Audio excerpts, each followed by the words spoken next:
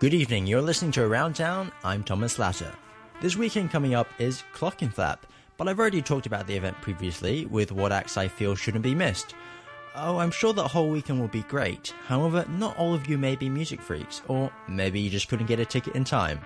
On this week's Around Town, let's talk about some of the smaller things around town that are worth checking out.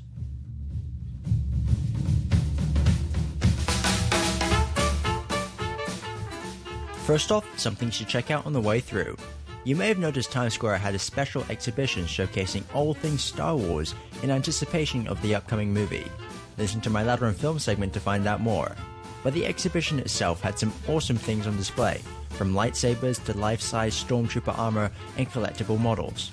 Unfortunately, it's a bit late to catch this one, but Times Square is still keeping Star Wars going with some Lego-like homages to Star Wars. From giant walkers to smaller creations like Poe's X-Wing from the upcoming movie. Don't miss out on this one, and I suspect there'll be something else Star Wars coming up in a couple of weeks' time. Keep the hype for the new movie strong.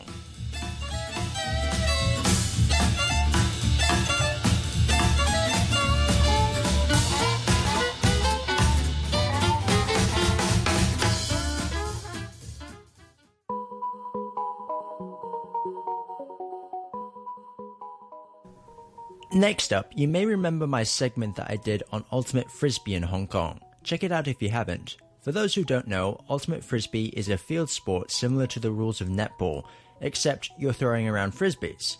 Seriously, check out my previous segment where I talked to Cal about how you play and how to get involved. Anyway, during this segment we talked about the upcoming Asian Oceanic Ultimate Championships, an international competition featuring teams from around Asia. If you ever wanted a chance to check out this sport, then this weekend would be the one to do it. The finals take place at Mongkok Stadium from 12 to 5:40 p.m. and are absolutely free to enter. For more information, check out hkupa.com.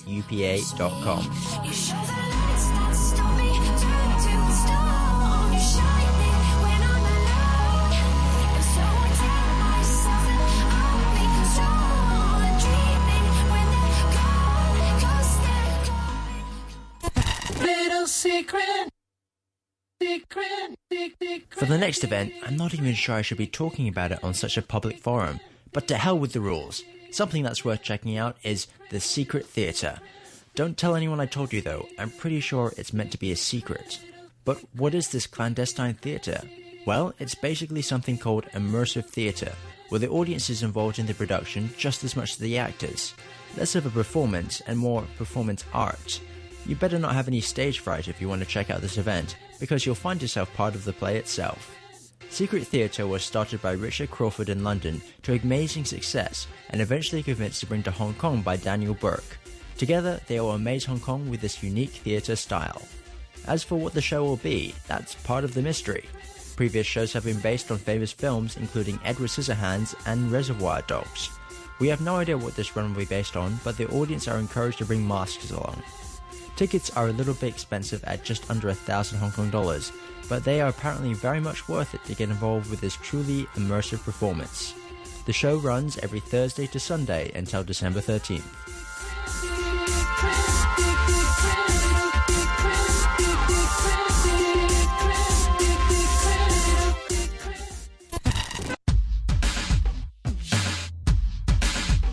So though the origins of this dance are certainly morally ambiguous, it has grown into a competitive and incredibly athletic art.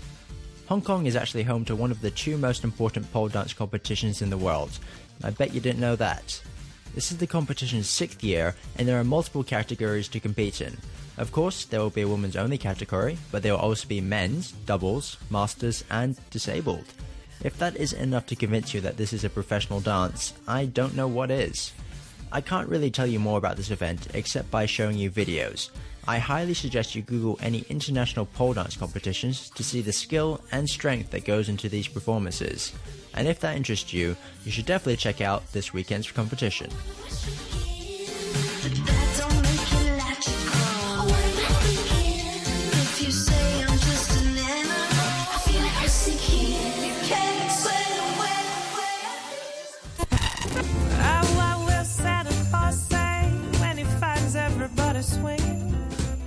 To wrap up the segment, let's have a bit of social responsibility this weekend.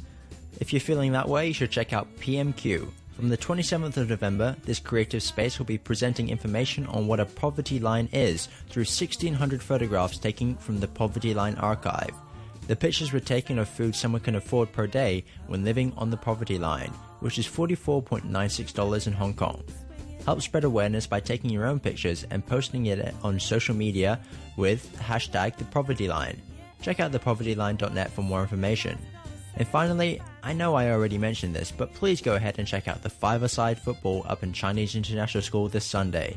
Watch some football, buy some food, and contribute to Operation Santa Claus's good cause. I hope to see you there.